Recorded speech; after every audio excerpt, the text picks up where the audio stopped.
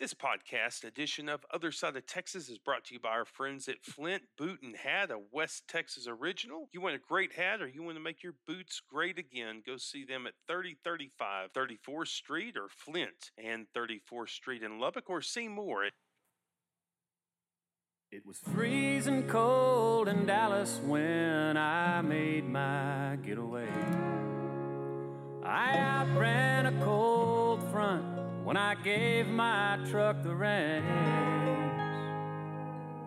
Barreling down I-35 with one thought on my mind.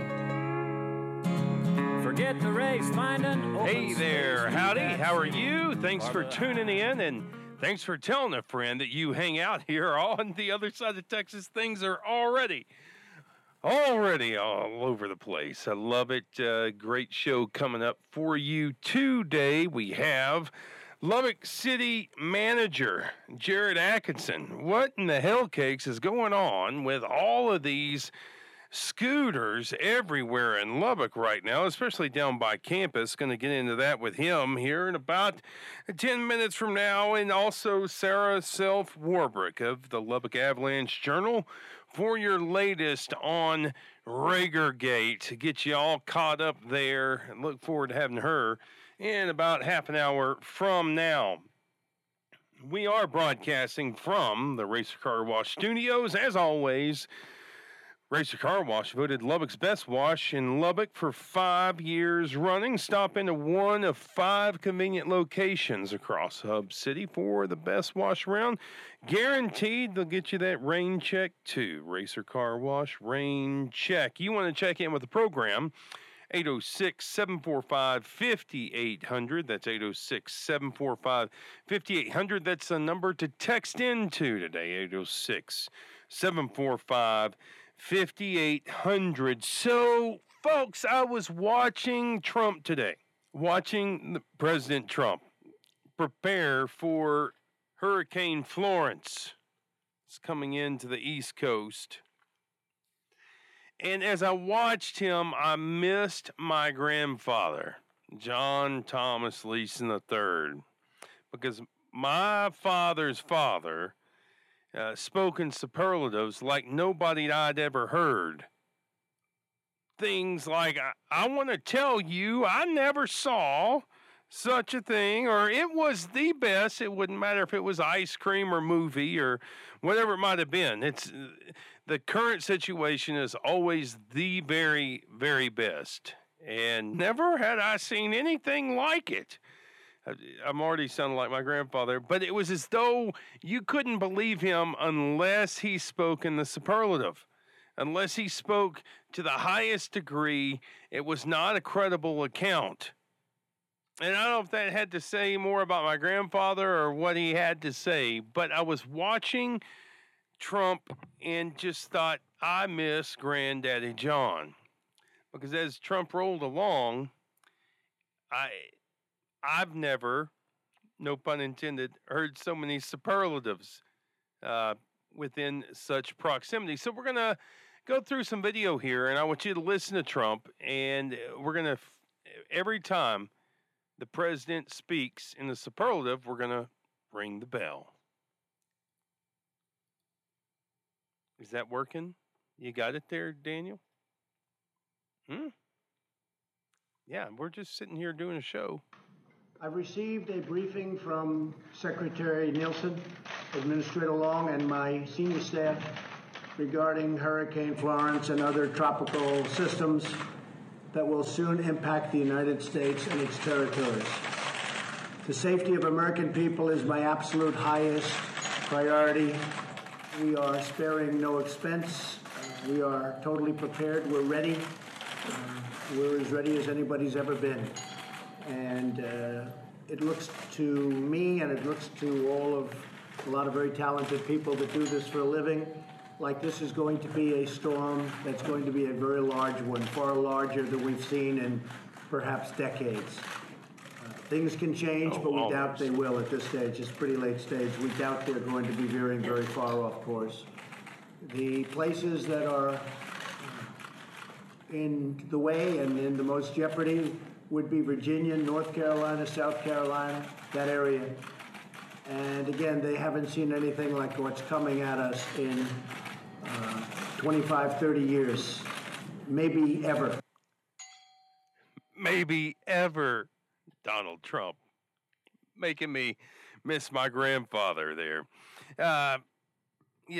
When it comes to superlatives, Trump maybe, possibly, probably is like no one ever in the history of the world.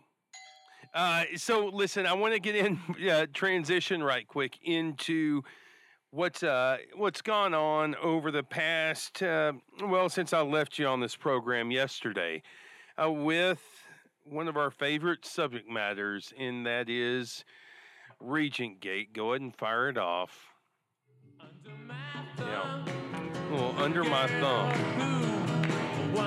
Under John Sharp's thumb. And this is where I'll start with this. As of August 13, the evening of August 13, interim chancellor Ted Mitchell was to appear on this program. And then this program started covering Regent Gate in a way that made it pretty difficult for the interim chancellor to come on this program. So perfectly understandable. I do love me some Ted Mitchell. I think I will be him again for Halloween this year. That 3-inch flat top. Nobody in the Trumpian sense, nobody wears a better flat top than Ted Mitchell. Understandable that he couldn't come on, but I do need to acknowledge that I've been wrong in my coverage on one particular thing of Regent Gate, and it's all up there, othersideoftexas.com. Initially, I reported that there was a meeting, the third of 4 executive sessions, and had a good understanding of what went on within each session, but one particular session, or one particular topic within an extended session, if you will, had something to do with a contribution to Texas Tech. I didn't pay much attention to it. Turns out I was wrong, and I should have. There in the third of the 4 meetings, the 4 being the meeting that would live in infamy. Yesterday, we brought you some news that former Amarillo Mayor Jerry Hodge had withdrawn his $10 million proposed gift to Texas Tech. 3 of that would have gone to the School of Pharmacy, $7 million would have gone, and Jerry Hodge has a history within pharmacy and pharmaceuticals. $7 million would have gone towards the vet school. Now, this is what Empower Texans Michael Quinn Sullivan picked up initially on, which makes me think, and I'm saying this on the radio, I'm logically deducing that Chairman Francis thought, you know what? There's been some malfeasance here because maybe Duncan has mishandled this. It should have all gone towards one place, and they're trying to corral it back. I've just taken a blind stab there. I do think that there's connection between those two folks, and I'm just sitting here waiting, tapping on my desk, waiting on for some public records requests to come back within, the next 24 hours. So what I told you yesterday was that I got this email that Jerry Hodge had written, that I'd gotten it from a source. Well, cue the suspense music. The source was Jerry Hodge himself. And at the time, the understanding, at least what I took away, was that he didn't need to be named in it. However, there were only a couple of people to whom the email was sent, so it would make sense that Jerry Hodge would call me back this morning and would say a couple of things. One, and I'm hoping that Jerry Hodge will join us on this program tomorrow. And he said, one, I need you to disclose my identity, which is nothing I've ever heard a source say, but he asked, so I delivered. He also asked for me to pass along that since then he had asked a question in an email. The best part of the email, by the way, is not that he's withdrawing his money, and it's also not that it's almost a close second that he asked the question of how did anybody know, and how did anybody outside of executive committee meetings know, executive sessions know? And now John Sharp knows. He asked the question in the email, was it one of the five who voted, the Regentgate five who voted against Bob Duncan? Well, I passed that along as well. Again, this write-up is up in detail there on the website, but there are questions that linger in this, and it's perfectly fine. So far as my understanding of the Regents' rules, more importantly, the state statutes, do allow for gifts to be discussed in executive session, especially when you're putting names on buildings. However, based on Hodges' email, that gift was not acted upon on August 10, that Friday, August the 10th. The same day in which 5 regents would later, behind closed doors, decide against Duncan, an ouster that Francis would later, and still today, and as of Sunday night in the Texas Tribune, justify as a budgetary disagreement for roughly $5 million over a 4-year period, a figure that was nearly half, almost, nearly, whichever way you want to look at it, half of Hodges' gift proposal, which leads one to wonder, surely in that executive session, there was a conversation about the vet school's portion of $7 million. And I'm talking to you 4 right now who voted for Duncan. Was the vet school portion in any way opposed by Francis or any of the other 4 behind those closed doors? If so, I think the clouds of Regentgate could gather more around the regents, Francis in particular, regarding their respective motives over the past 2 years. And I'll just leave you with what former Mayor Hodge told me this morning when I spoke to him shortly after being convinced that none of the Tech 5 regents nor any tech officials leaked to Sharp, quote, none of this changes my position on them. He thinks the 5 should resign, and that's the mild version. Texas Tech released a statement. Jerry Hodge, and this is from Ted Mitchell. Jerry Hodge has dedicated his life to the betterment of Amarillo, the Panhandle, and the entire state of Texas. Among his many civic endeavors, he was instrumental in establishing our nationally ranked School of Pharmacy in Amarillo, working to garner the community's support and critical funding needed to turn a big vision into reality. I am forever grateful to Jerry and Margaret and remain committed to working with them on both the Texas Tech School of Veterinary Medicine and the School of Pharmacy. Well put, interim. It seems to me that donation, that gift is still in play, but it's a matter of Tech playing its cards right and maybe 5 folks around the table folding. That's just the way that I look at it. Hey, we're going to take a quick break, go make some money. Thanks for tuning in. Stay locked in. Listen to some great commercials. Coming up, Jared Atkinson, City of Lubbock. What in the hell cakes is going on with all these scooters? Get the scoop right here on the other side of Texas. Babe told me a lean dog can run a long race. All I know is you gotta keep trying. Gotta laugh now and then to keep from your crying. The only sure thing is taxes and dying. And your loving makes a living worthwhile. Not hitting the button at the right time.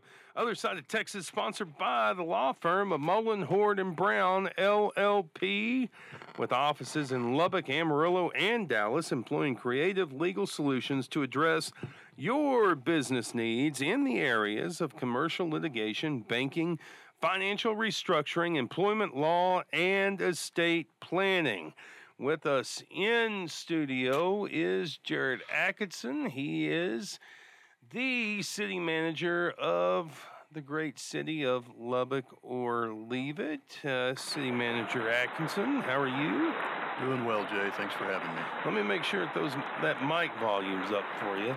All right, so we see, I take the kids in to Roscoe Wilson Elementary every morning, and there are these scooters everywhere. So I began to look them up, and I see that they're a thing called Bird, and then I go and I Google Bird, and I come across the stories in Dallas Morning News and the Houston Chronicle about it. It just seems to me that maybe orthopedic surgeons are funding this operation because a lot of people are getting hurt on these scooters. It looks like a lot of fun, but in cities like Lubbock that have seven lane roads that are essentially runways with stripes on them, it seems like a pretty bad idea. My understanding is that Bird never came in and got a license to operate in Lubbock or St. Louis or much any other city that they've operated in. Just came in the middle of the night, dropped all these scooters, and is it fair to characterize they see themselves kind of as an Uber situation where they're going to try to make you back into policy as a city where you accommodate them? I think certainly something to that effect has been suggested before. I've not had any direct conversation with Bird. As far as the concept, we've had some email exchanges and been in contact with members of the police department. As far as the concept of having these shared devices, bicycles certainly are the ones we're probably all more familiar with, but now that Bird's here, scooters has, of course, entered the conversation. There's been a challenge statewide. As you referenced, you can look in Dallas, Houston. It's all across the Metroplex.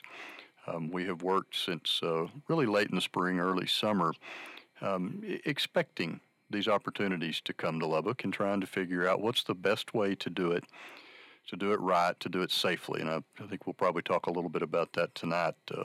That's the key to it. Everybody's got to be safe when they do it. So one of the things that you'll see the city do... Wait, what's tonight? Tonight as we visit on the radio. Oh, okay. Sorry. I thought, man, they're going to make you work overtime at the city. Go ahead. Oh, no, we're off early tonight. We're out here today. Yeah, okay. Okay.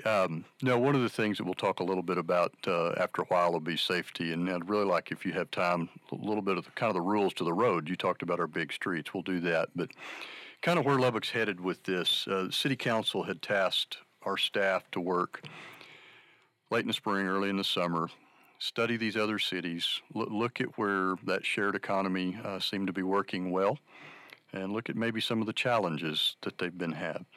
We've worked with many other cities. We've taken lots of examples. What that results in is Thursday night, Lubbock City Council will consider the first reading of an ordinance that establishes the permit process. So in other words, the right way to do it. If you want to bring these opportunities to Lubbock, here will be those certain guidelines that you follow through the city to get a permit. That's really step one. It is an ordinance, so it's read this Thursday and then again on the 27th. Council finds favor both times. We go through a publication period, and now we have the rules. A new ordinance? Yes, sir, entirely new. This is not something that was contemplated. Will they cry retroactive? Will they say, well, there was no ordinance, we brought up operation? Well, the fundamental issue is you have a business that's using public property. They're using public right-of-way on which to conduct their business. Mm-hmm. State law, state constitution is very clear. Cities have the right to manage and to regulate the use of those right-of-ways. Think of nothing more complicated than perhaps an underground telephone line, gas line, electric line, the city's own water and sewer lines. Those are all in the public right-of-way. Those are all managed in a manner not to cause harm and to provide a benefit. And that's why you have to put your daggum campaign signs behind the sidewalk. Absolutely, because that pulls you out of the right-of-way. Okay, there you go. Absolutely. So City Council will consider that again this Thursday evening. Meeting starts at 5:15. Look forward to having everybody there, certainly to hear that discussion. But as far as your question, does this become a retroactive issue? No, I don't believe it does, because the permit says these are those things that you must do in order to receive that permit. And of course, one of the things that the city's ordinance will propose, amongst a few other things, insurance, who are we working with, how will you manage it, etc. Our ordinance will go further and say, and you'll have a contract with one of the institutions of higher education within the city limits of Lubbock. Wow. So that's 4. There's 4 of those out there. Many of the users of these devices are going to be younger. They're going to be college-age students. It's a great thing, helps reduce congestion. It's got to be done right. It's got to be done safely. The scooters are a great thing. Scooters and bicycles both. We're seeing them all over. Okay. And I expect if we have one, we'll soon have another. Let me take you just for a second here, city manager. I played this last week. I want to play it again for the audience here. This is the great Mike Leach, the great city manager, wannabe Mike Leach, talking about what it's like, an avid bicycle rider, what he felt like at the time. It was, so we're pre-2009, what it was like to ride bicycles in Lubbock. Coach, did you know that they put bike lanes on Broadway in Lubbock? I wish they had them there when I was there. I know the cars don't like them, but shoot, when I was there, I cheated death more than once going up and down those lanes. And because the one tough thing about Lubbock, and Broadway's not even the tough spot, the one tough thing about Lubbock is everything is straight. And, understandably, and it's a ways apart, so everything's like 50 miles an hour, so those cars are hauling ass. And then you're sitting there hoping they notice you. You look like everything else, really. And then, so you're sitting there pedaling away on pay. And then one thing that other places have too, but Lubbock's got a lot of, is that suicide lane. The notion that, okay, I go in this double yellow space here in the middle, and that way I can turn left. Well, heck, the guy coming the other direction may have the same idea. And it's fairly treacherous. So anything that they can do for bikes there, I'm appreciative of, because. But Lubbock, Lubbock's a tough place for bikes. Okay, so there have been some adaptations that have made since his time, but I want to carry his point over to scooters, Jared Atkinson, and say, for me, like, are there people, first of all, my question is, are people who are riding these things acclimated to going 15 miles an hour in ways that they would not normally go 15 miles an hour on something that has 2 wheels? And secondly, are they taking, like on the 19th Highway 114 Speedway, are there scooters going up and down 19th Street? To answer the first question, I would certainly hope so. If you get on one of those, please know what you're doing and be careful. Coach Leach's comments are interesting. According to the state of Texas, these little motorized scooters that we're talking about legally operate under the exact same rules that bicycles do. Certainly bicycle lanes can be operated on a sidewalk, and you'll see a few of them there. I think you and I talked a bit about that the other evening. As far as on 19th, the law says you cannot ride these on a road with a posted speed limit greater than 35 miles an hour. So please do not be out on truly any of the main arterial streets. You're allowed to cross them. You're supposed to cross those streets at an intersection or at some other controlled device, such as a crosswalk or where you may see the flashing lights. But no, they are not to be ridden up and down our main streets. Dangerous.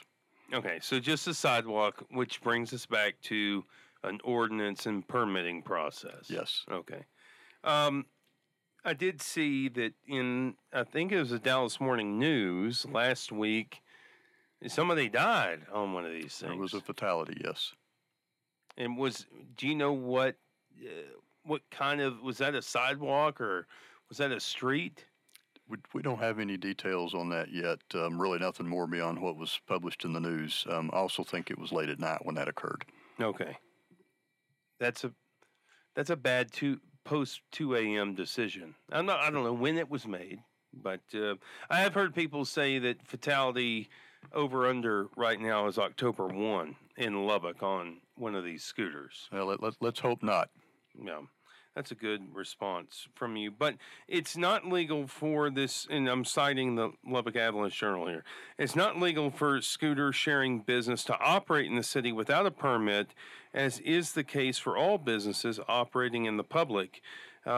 Even you look at paddle boards in the Canyon Lakes. Can't they always go back? And I think this predates you, the Uber controversy in Lubbock. But can't they all come back and say, well, you accommodated them, why can't you accommodate us? Well, I think we are accommodating them. The proposed permit process lays that all out, in great specifics. Does have some requirements to it, but we're very, very confident that, again, state law, state constitution, local government code, we have the ability and truly, I would say we have the obligation to do that. So the question really becomes, in my mind, what are any of the share companies doing that requires that permit? Well, first off, they're using the public right-of-way as a place of private business. They're exchanging commerce there. The act of riding, whether it's the bicycle, the scooter, or whatever may be here, that's not the issue nor the concern. Where are the scooters we're talking about today kept in between the times that they're rented? They're kept parked in the public right-of-way. So you're stationing that device that's for private rental in the midst of the public right-of-way. And by right-of-way, we're talking sidewalks here. Which would really chafe anybody. Like, my wife's a realtor. Mm-hmm. You've got a fairly decent codes enforcement group. And I remember when she first started, she would put the realtor sign in between the sidewalk and the curb and go up to the city and have to retrieve her signs because lost and found. But I think even people like realtors would look at this and say, why are they, and I applaud the city for going after this at this point, but why are they getting a pass to do commerce when we aren't? Well, and again, it's the efforts the city might undertake really are predicated on let's go ahead and establish those rules for conducting that commerce. And that's the process. So I hear you saying you don't want to lose that commerce within the city, the commerce that they're conducting. You just want it to be done on equal grounds on which other people have to operate, other businesses. Absolutely. Tell us, so this group Bird, take us inside. Surely you've looked at the app. You understand how this thing operates. It is a disruptive technology and even a disruptive city ordinance means of commerce. How does something like Bird work? You download the app and then what? Download the app. It's all GPS based. You can go to your app. You can open it. You can see where the particular, in this case, the birds, where those birds are parked. Do they chirp? Yes, you can chirp them, apparently. Now, I have not been near a bird while it chirped. Have you ridden one? No, sir. Have you? No, that's a bad PR move for them. I think I would take a couple up to your office and let you have a spin, but go ahead. Spin? Okay, great. Well, you go to the device. In the case, I think hold on. The only thing I know about these things is I'm taking the kids to school, and they're like, Dad, why can't we ride one of those things? I'm like, well, because you've already got some, and I don't know anything about this. I'm going to have the boss man on the show, and then we'll talk about whether or not you're going to ride one of these things. Yeah, commerce is all conducted over a telephone. Somehow the scooter is unlocked. You hop on it. The meter starts running like it would in a cab. It's just going through your telephone. When you park it, you close out what you're doing. It locks itself up, and off you go. The meter quit running. But you got to leave it in you get a big fine. I think I read you get like $125 retrieval fine if it's behind a fence or on private property. Well, that's something between Bird in this case and their user. That's not something we will enforce. What we're enforcing is what's going on that public right-of-way. So let me paint a quick picture. And you made good examples talking about the real estate signs. What else is on those sidewalks? Certainly you and I have talked about the kids in the school zones. We're aware of a couple of places where we know there's quite a bit of that traffic that we're looking at. What about people with disabilities that are traveling in a motorized wheelchair, in a push-propelled wheelchair? Somebody that might have visual impairments. These are just sitting out in the middle of that, and occasionally we're finding them, turned to where they block that. To this point, Bird's been responsive at moving them, or we'll move them for them.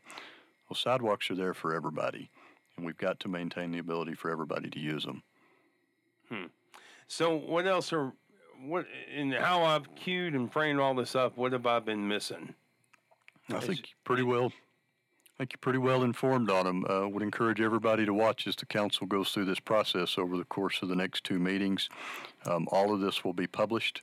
The information about what's in the ordinance, what's in the permit, what are their requirements as to insurance, a permit fee. We will propose and require an escrow deposit. That's common amongst the cities that seem to have done a good job of balancing having all these devices and taking care of the public right away. What do you mean, escrow deposit? Cash deposit on hand with the city for those cases where we do have to go and retrieve one of those devices, or we have to pick it up and take it out of the public right away. How are they going to pay for getting that back? Well, it'll come out of that escrow fee. So, ballpark us on what you want in an escrow fee, escrow account. I believe the drafts have it at $5,000 for 1 to 1,000 units. So if you have 1,001 units, you pay that again. And then it's got a requirement to refill the escrow account. How many units are out there right now?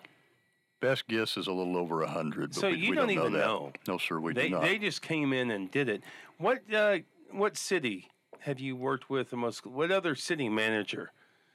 Maybe a couple that you've worked with, because some of the best info I read getting ready for this interview was out of St. Louis. Are there other what other city managers have you worked with throughout this process? I have personally visited with one city manager directly. The group that put our permit together has looked at and or visited with multiple times. College Station, there's a huge fleet. They're bicycles in that case, but they've worked very closely with College Station. Man, I would put out ride-sharing sheep in College Station. But you go right ahead. I'll go right ahead and continue my list if that's all right. Okay. We've got 3 or 4 out of the Metroplex. We got a lot of listenership in College Station. Do we? Good, good. Well, they're welcome to come up here. The weather's great today. Love it. Yeah. Several cities in the Metroplex. Plano is one of them. There's a few others.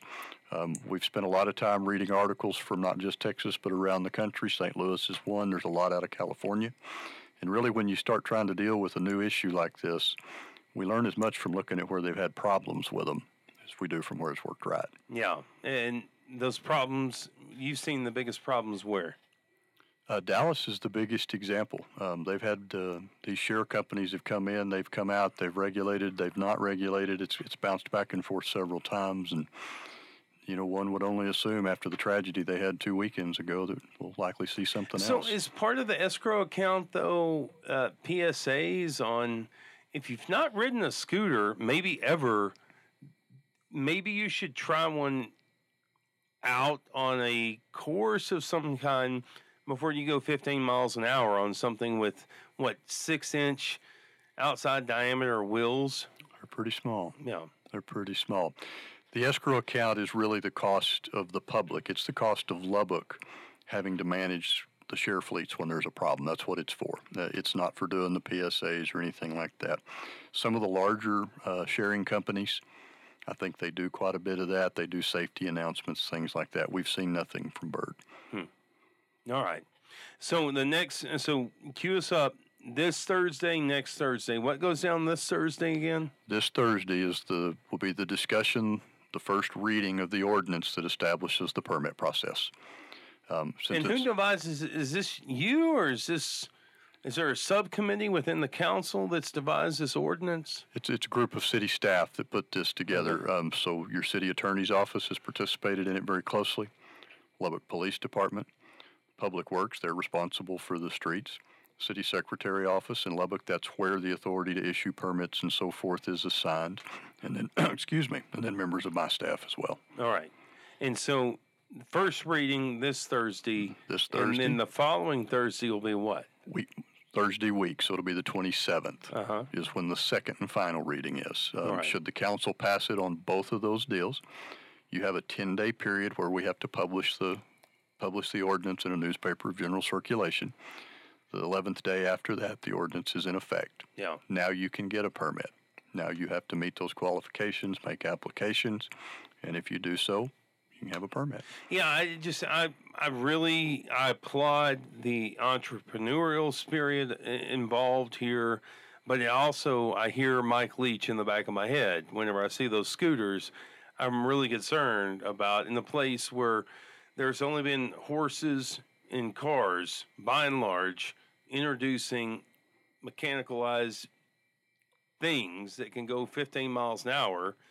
I really get concerned about some of those students and otherwise. I agree. And if I could just say one thing, if you're using any of these devices, be careful. As you said, somebody coming down a sidewalk on a scooter at 15 miles an hour is greatly different than somebody that's walking. You're doing that in and around an elementary school. You've got parents opening doors to let the kids out. You've got the kids that aren't going to be moving as quickly. If you're riding that, you're responsible for yourself, certainly. But if you have an accident, you're responsible for the person or the object that you might have had the accident with. So, folks, if you're doing that, just be careful, be safe, pay attention to what you're doing. Well, he is city manager, inaugural debut here on the other side of Texas. Thank you, Jared Atkinson, for coming in, and we look forward to seeing how this unfolds along the way. It sounds like we're well underway there at the city of Lubbock. Look forward to next time. Thank you, sir. Look forward to it as well. Maybe we'll get into something that's a little more dicey. There we go. We can talk budgets. No, I don't like that. We focus on big picture issues here on the show. Hey, you're going to go catch a quick break. Sarah Self-Warbrick coming up. Get you all caught up on, I know some of you have been jonesing for some Ragergate. We got that coming up right here about a minute and a half from now. Stay right where you are, right here on the other side of Texas. Mama, and we'll go stepping out and we'll go honky-tonkin', honey, baby. We'll go honky-tonkin', sugar, booger. We'll go honky-tonkin' around this town. It must be the whiskey. Hey, rolling along here on the program. This segment brought to you by Title I, Lubbock's digital real estate and title escrow company. Title I committed to providing you with the highest level of communication and service from the time the contract opens until it closes. Yes, thank you, Jared. We did play Mike Leach for Atkinson. Glad you caught that.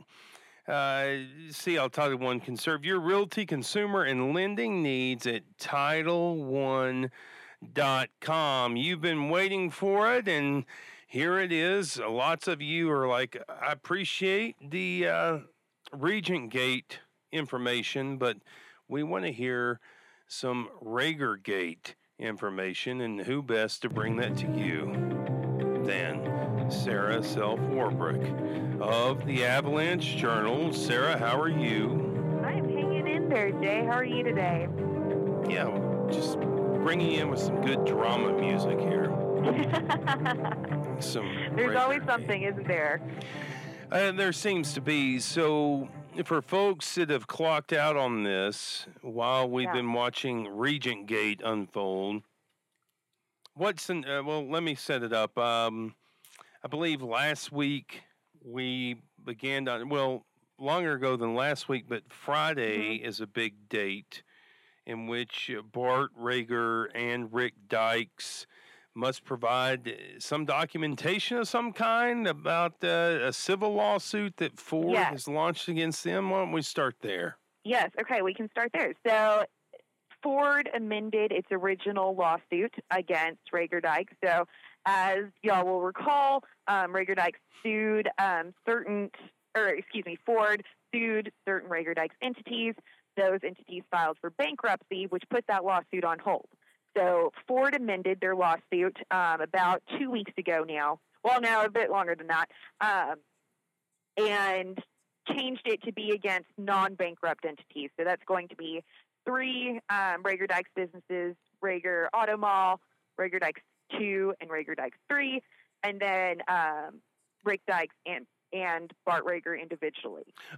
So hold on. Before we get into messing around with civil lawsuits against individuals and everything involved, tell me what's going on at Rager Dykes Auto Mall. Why wasn't Rager Dykes Auto Mall, Rager Dykes 2 and Rager Dykes 3, why weren't these entities involved originally?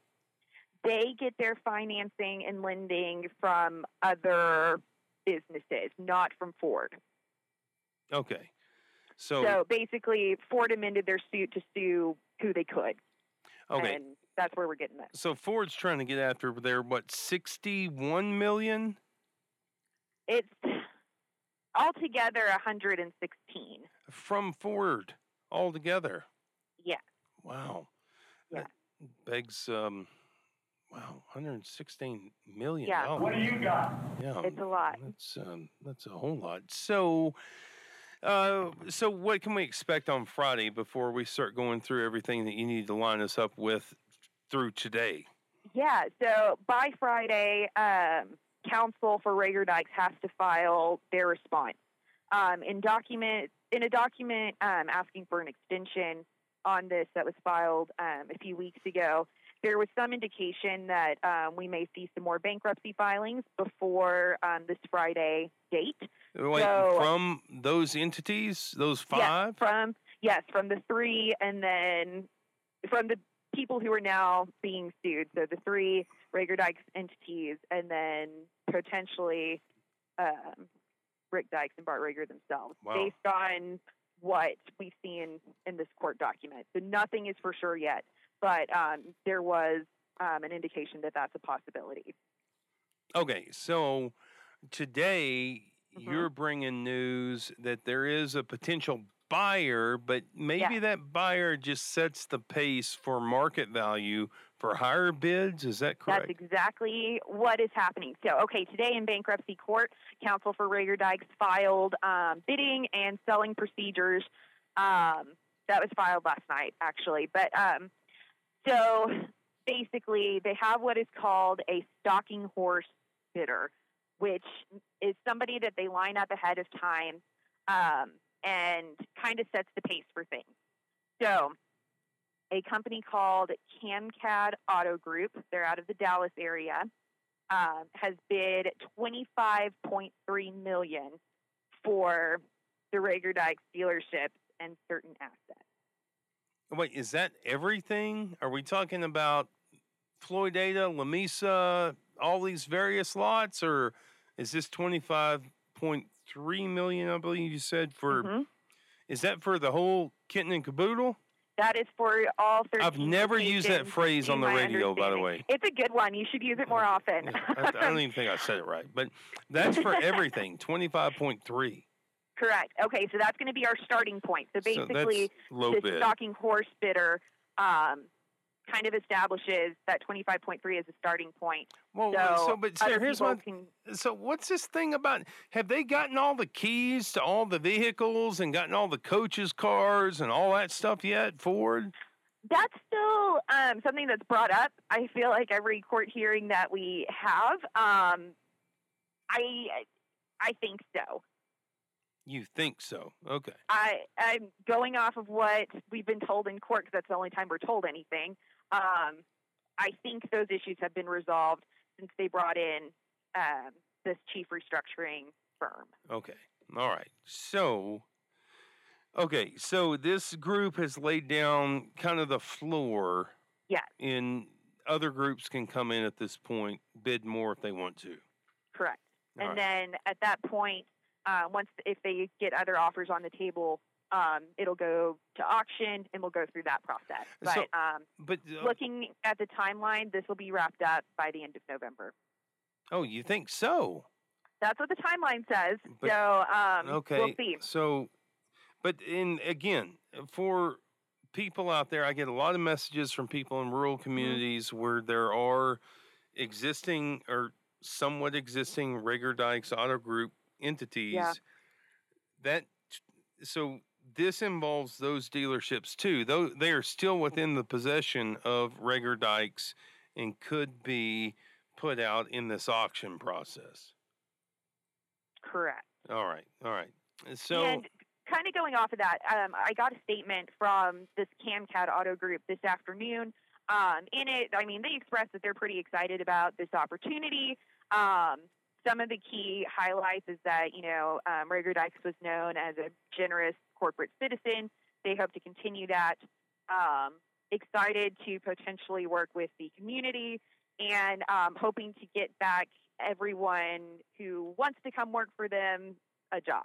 So those employees who have lost their job for whatever reason throughout this could have a chance to be employed by this new owner.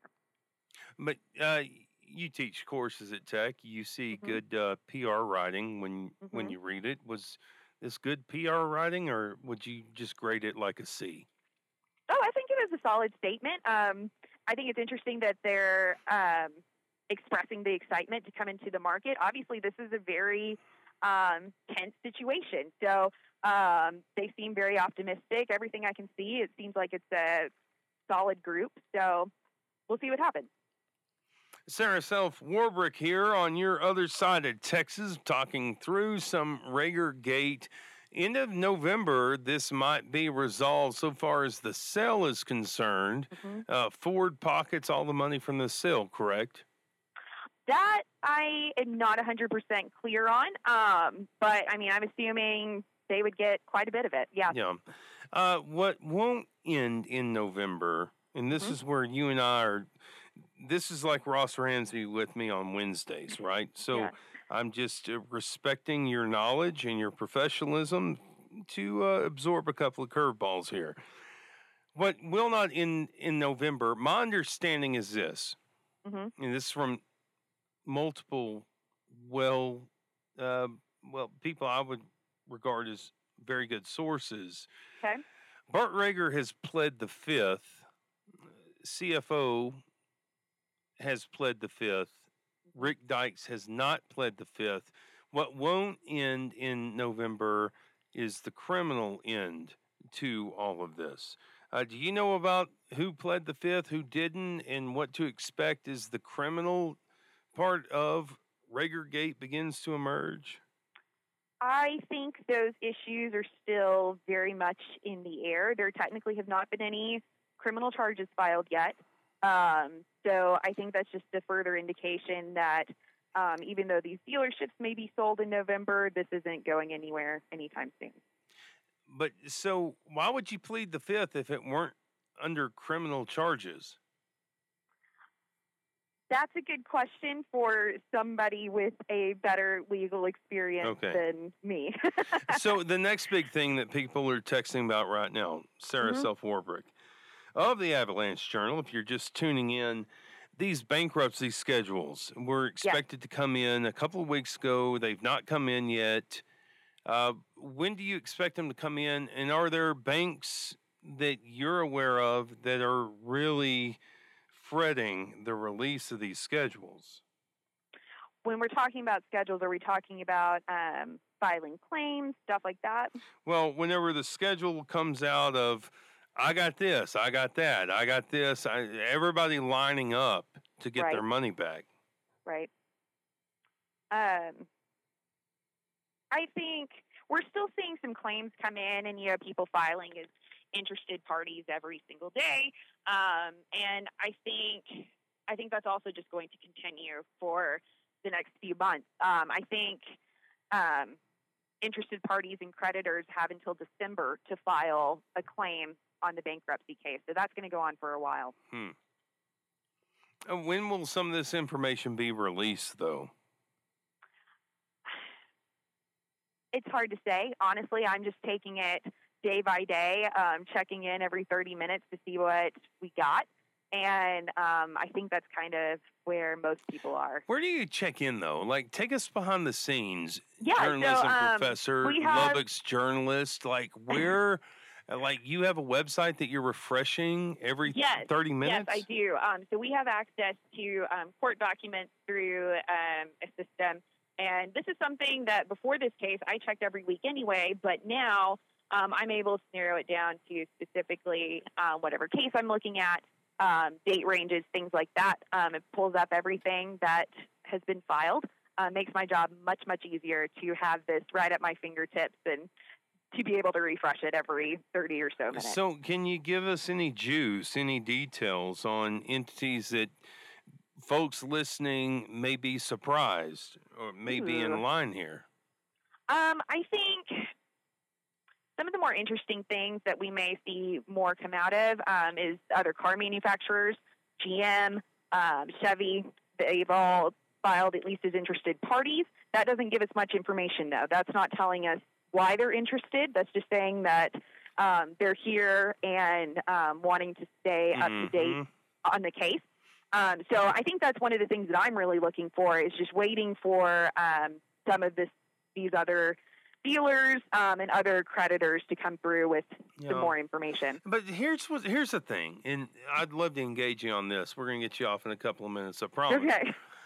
But to sources who came to me originally and said, here's some audio, here's what we know, and I don't have your brain, and I don't do this for a living, so I've kind of laid off the whole Ragergate deal in lieu of everything that's storming with Regentgate. But what the question I got was, has Toyota jumped in line?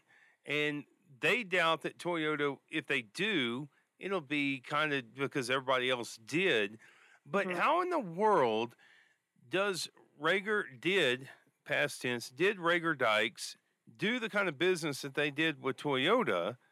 And most of that stuff apparently is accounted for. And what does it say about Ford Motor Company and Ford Motor Credit that they're so far behind the eight ball here in this bankruptcy? In the way that was put, and I don't mean in any way to be, however this may sound, but the way it was put to me was the Japanese would never put themselves in this position. How did Ford put themselves up to $116 million in liability? How did that happen? Yeah, so obviously no other manufacturer, Toyota included, has come up with any claims yet. So at least not, most of them is, again, filed as an interested party, but I'm not seeing any numbers of, they owe us this much or anything like that. Has Toyota jumped in? I don't think so off the top of my head. But again, I know Chevy has, GM. I do not remember seeing Toyota. I'm not where I can look it up right now. And so just looking at it, spitballing behind this microphone, that speaks trouble to me for Ford. That Ford was negligent at best, but may have had a complicit party inside at worst. That's how we got to where we are. Yeah, when it comes to that, I think there are a lot of questions still. We have heard both, in court hearings and in documents that this was a very trusting relationship that just kind of got out of hand. The former CFO was an employee of Ford Motor Credit Shane Smith, yes. Yes, before he was at Rager Dykes. How many times have you knocked on his door? Quite a few. Yeah, never answered. No luck yet. But so yeah, I think that's the big thing that we keep hearing, is that this is a very trusting relationship that just went way south. Yeah. So closing out here, bidding process underway. Not sure about the 5th and how that plays into the lawsuits or the civil side. But Friday should be what can we expect from your reporting there at Lubbock Avalanche Journal, LubbockOnline.com come Friday? Well, it's going to depend on what is filed. I'm prepared for if we get more bankruptcy filings or if we just get their response. Either way, we're going to get some new information on this case on Friday, so we'll see what happens. She is Sarah Self-War. Hey, whoa, I'm coming to your class in the morning. You are? We're going to talk about, what are we talking about again? We are talking, you are coming to enlighten my senior journalism students about having a successful podcast and being an entrepreneur in the media industry. Wow. Well, we do pay for a few leasing vacations through this program. I can say that. And okay, we'll talk about that. Maybe I should have Daniel on standby because he's the guy who really makes a lot of this happen. Sarah Self-Warbrick, check her out there. Get you some Ragergate drama. This is better than the applause. We appreciate your time, Sarah, and look forward to everything that's to come. Of course. See you bright and early tomorrow. Yeah, 8 a.m. See you there. All right. Bye. All right, gonna get out with Sarah and then line up what's coming up here on your other side of Texas. Stay right where you are. I do love the theme music there for. And speaking of, tomorrow we're gonna play a game of. My understanding. Well, what do you got? I'm gonna save it for you. Just tease it for right now. Got some what do you got tomorrow, but I think you'll be surprised at who wants to play me in a game of what do you got right here on your other side. Stay right where you are.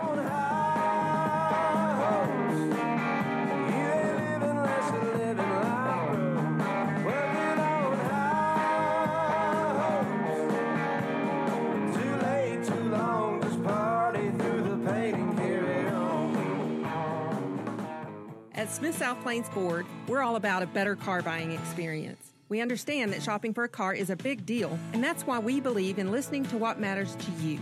Come see us in Levelland, where we have a wide selection of new Ford cars and trucks and an excellent sales staff. Love your car, love your dealership at Smith South Plains on Highway 114 in Levelland, Texas, or online at smithsouthplains.com. Love your car, love your dealership, Smith South Plains. Critiques on that Flint Boot and Hat Shop commercial, which says to me people have learned it, they know it, and the key to advertising is repetition. My dog chewed up my ostrich boots. Love it. This segment brought to you by another group I love, Lubbock File Room, providing safe and secure document storage and shredding services to Lubbock and the surrounding areas since 1992. See how they can help you with your. Knew that was coming. Document storage and shredding services today. LubbockFileRoom.com. 806-744-7666. That's 806-744-7666. Coming up tomorrow on the program, we hope to have the aforementioned Jerry Hodge, former mayor of Lubbock, to come on and talk about his withdrawal of former mayor of Amarillo, talk about his withdrawal of $10 million. He and his wife, Margaret, deciding over an A&M game this weekend that enough's enough. Their gift had not been acted upon. I've raised questions about why it was not acted upon.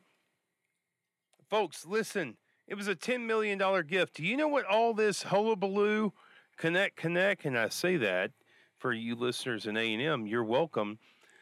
All this hullabaloo about budgets with Bob Duncan is $5 million over 4 years. Jerry Hodge's gift, along with his wife Margaret, $10 million, $3 million to the School of Pharmacy, $7 million to the vet school. Something smells rotten in the biggest small town in the world, and that's Lubbock, Texas, and we're calling it out there, othersideoftexas.com. Go check out that new piece. Share it with your friends. We're covering that story exclusively there on the site. I'm sorry for those of you who may be offended. We just get the scoop, and we go after it. Tomorrow on the program, hopefully Jerry Hodge and Ross Ramsey of the Texas Tribune. And why in the world is this weekend the Celebrate Cotton game at Texas Tech, but Tech isn't allowed to wear white? We're going to have to find cotton in other shades of red or black to wear to the game. Our friend Chris Level, Red Raider Sports, is going to join us here on Thursday, and we may have some tickets to give away to the Houston game. But for now, I got to get home, above average dinner, and a great family waiting for me. I hope the same is true for you. For Lubbock City Manager Jared Atkinson, Sarah Self-Warbrick of the Avalanche Journal, and one of our dear favorites on the program. What do you got? we're going to sign off this edition of The Other Side of Texas. Thanks for tuning in. And again, thanks for sharing with friends. Go grab their phones at the office, around the water cooler, or around the poker table, wherever you might be. Subscribing to the podcast. And we look forward to talking with you on the next edition of The Other Side of Texas.